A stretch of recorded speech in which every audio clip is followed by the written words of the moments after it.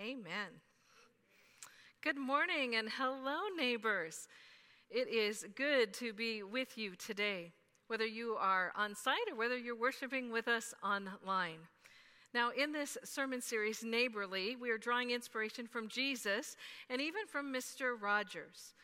We are focusing on very important biblical themes. Thus far, we have discussed patience and love, and those remaining include kindness, forgiveness, and acceptance. So you are invited to follow along as we dig into God's Word today. The page number for our pew Bibles is listed on the screen, and you are always welcome to bring your own personal Bibles. Don't forget to do that next week. Or you may use a Bible app on your mobile devices. Would you please join me in prayer? Almighty God, open our ears that we may hear your word. Open our eyes that we may see your glory in our midst. Open our hearts that we might know your Spirit's presence with us in these moments. In the name of Jesus Christ we pray. Amen. So I want to ask you a question. Where in your life did you learn about becoming more neighborly? That is our focus today. Last week, our focus passage reminds us of the greatest and the most important commandment. Love God, love neighbor. Now, the religious leader in last week's passage was merely gaining some perspective in his interaction with Jesus and found himself not far from the kingdom of God. This weekend, we celebrate World Communion. We can dig deeper into this subject and ask the question, who is my neighbor? By looking at helpers with Jesus and Mr. Rogers in our neighborhoods and reflecting on kindness. Now, growing up, I remember two distinctive neighborhoods. The first was on 778 3rd Street in Syracuse, Nebraska. We lived in this beautiful old green 2-story house that was on a corner lot in the south part of town. To the west was Elmer, a widower who had the most amazing garden, and he would readily share his produce with those starving Price children. And to the west of Elmer was Henry and Pauline, a couple who welcomed us into their growing clan of grandchildren and great-grandchildren.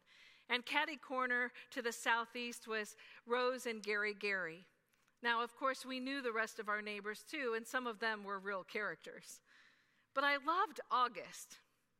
On hot days like today, when the fair was right around the corner, we had gatherings in our neighborhoods with homemade ice cream and country time lemonade. And at dusk, we would chase those lightning bugs around the yard, and we'd listen to the sound of locusts in the trees. Neighborhood number 1 is where I learned boundaries, like never cross the street without permission, always look twice. And I learned that neighbors look out for one another and are always there with helping hands or a cup of sugar. And the second neighborhood that I grew up in was on television, Mr. Rogers' Neighborhood. It came on to occupy our time, and we would meet some of Mr. Rogers' neighbors. We would learn important life lessons. Then we would go to the land of make-believe with puppets, and we would meet King Friday. He was kind of scary. Daniel Tiger, and even X the Owl. And it certainly didn't help that Mr. Rogers looked a lot like and talked a lot like one of my favorite pastors, Reverend Bob Miller. Neighborhood number 2 is where I learned about using my imagination and believing that anything was possible. Fred Rogers learned about being a neighbor from the time he was 5 years old in Pennsylvania. He said Mama Bell was about his grandmother's age, and he would go to her back porch steps looking for a snack. When she saw him coming, she would say, "Did you come for some toast sticks, Freddie?"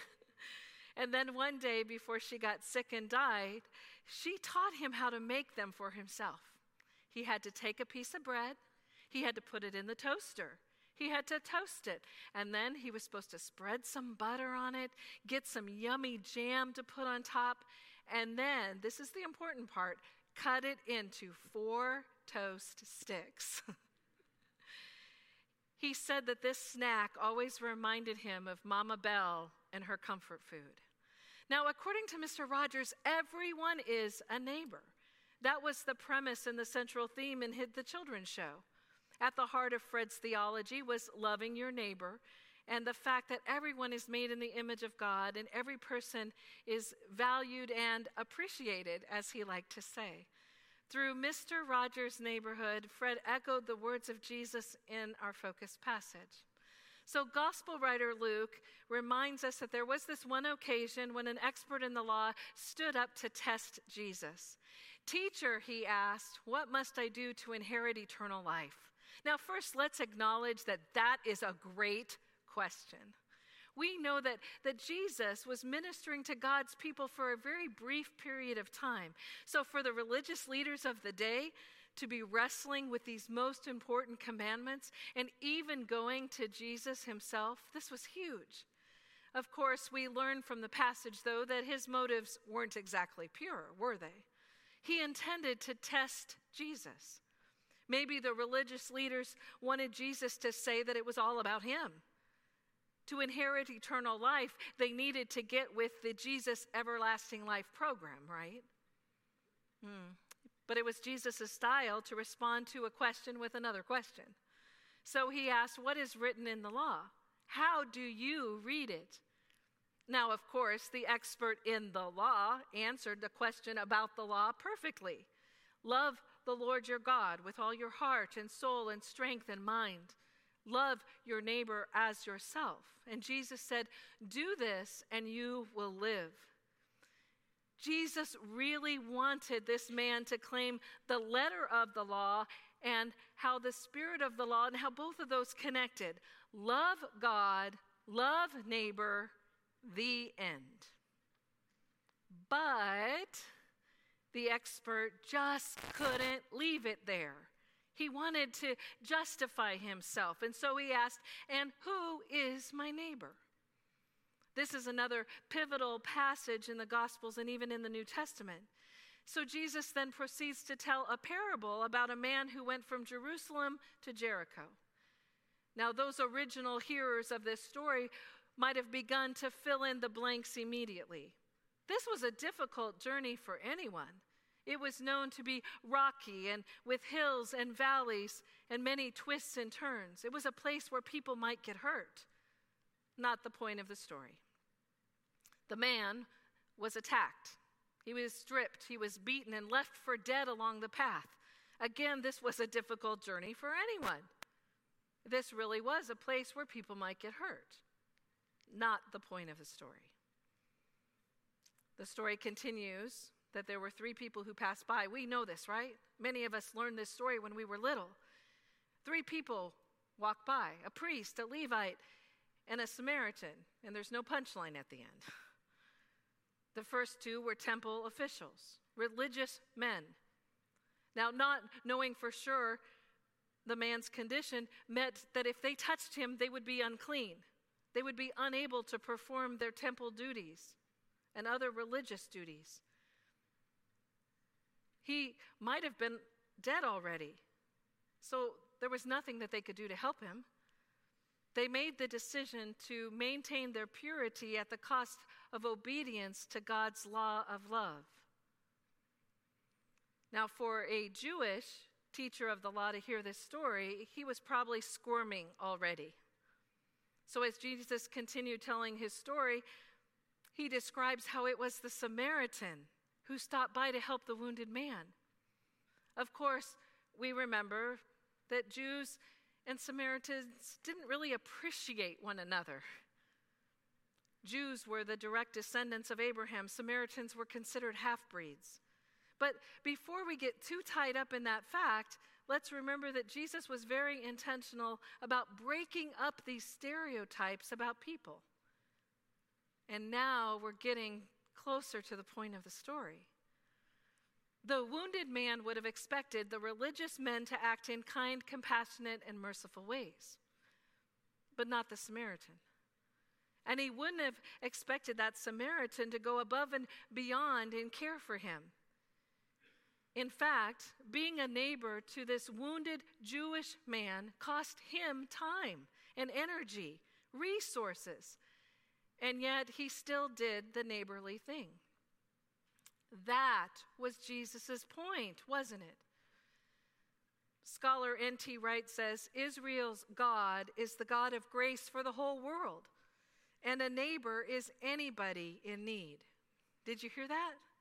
A neighbor is anybody in need.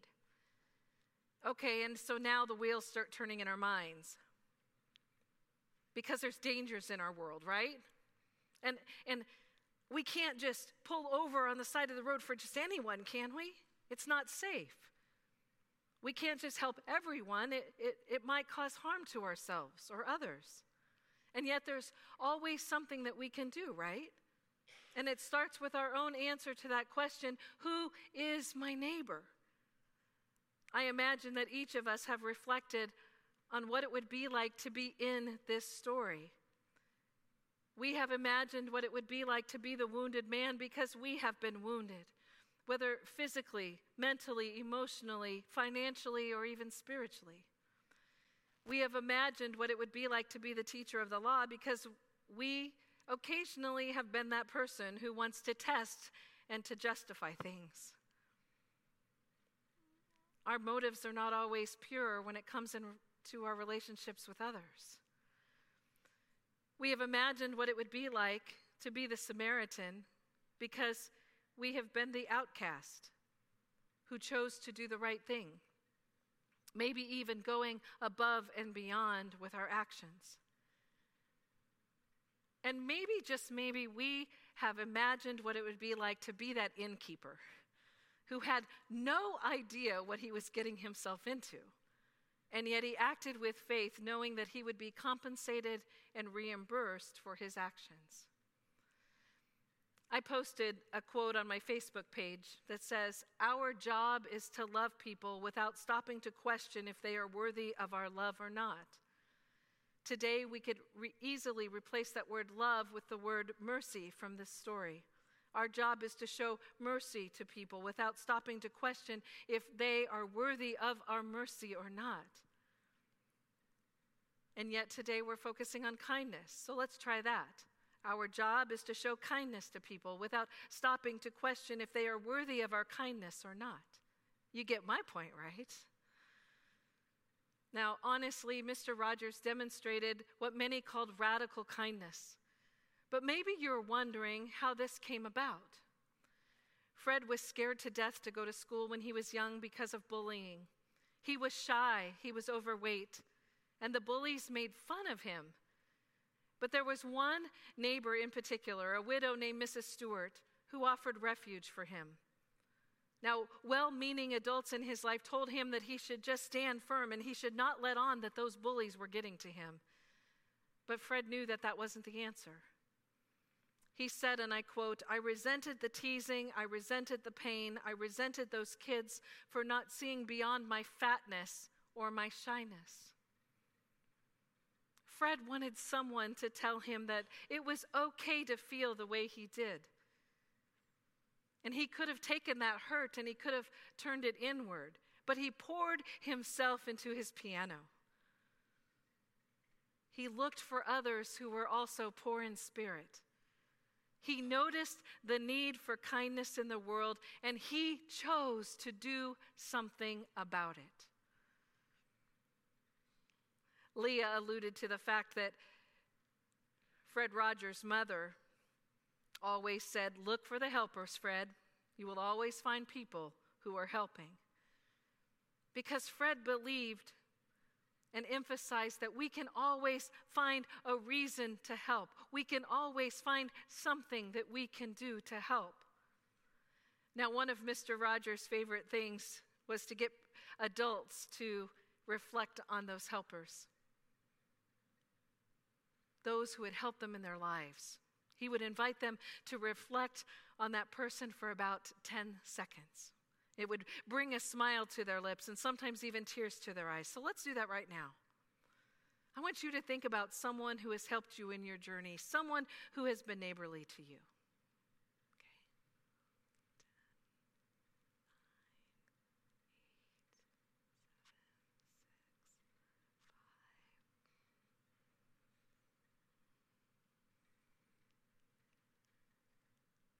10, 9, 8, 7, 6, 5. You got that person's name and face? Yeah. Good. Yes. We can certainly find helpers when natural disasters occur, yet we can find helpers in our daily lives too. We can give thanks for those who have helped and showed kindness in important ways. Sometimes being neighborly and like the Good Samaritan may stretch us beyond our comfort zones, yet sharing a little compassion and mercy and kindness can make a world of difference. Jen Robinson posted on her Facebook page this weekend, "Kindness unlocks doors that were thought to be closed forever." I love this. And I want you to remember this when we talk about forgiveness next week, okay? On this World Communion Sunday, and as we think about our neighbors, brothers and sisters around the world, and even around our own neighborhood, coming to the table of God's grace, I want to reflect on a few questions with you. What if we could truly be neighborly and claim that radical kindness that Jesus and Mr. Rogers demonstrated? What if each of us committed to doing at least one act of kindness each day? How might our neighborhood around Faith Westwood reflect more of God's love and grace and kindness? And how might our extended neighborhoods reflect more compassion and kindness? In our focus passage today, Jesus transformed the question, "Who is my neighbor?" into the directive, "Be the good neighbor." Or as this series would say, be neighborly. May we go and do likewise. Amen.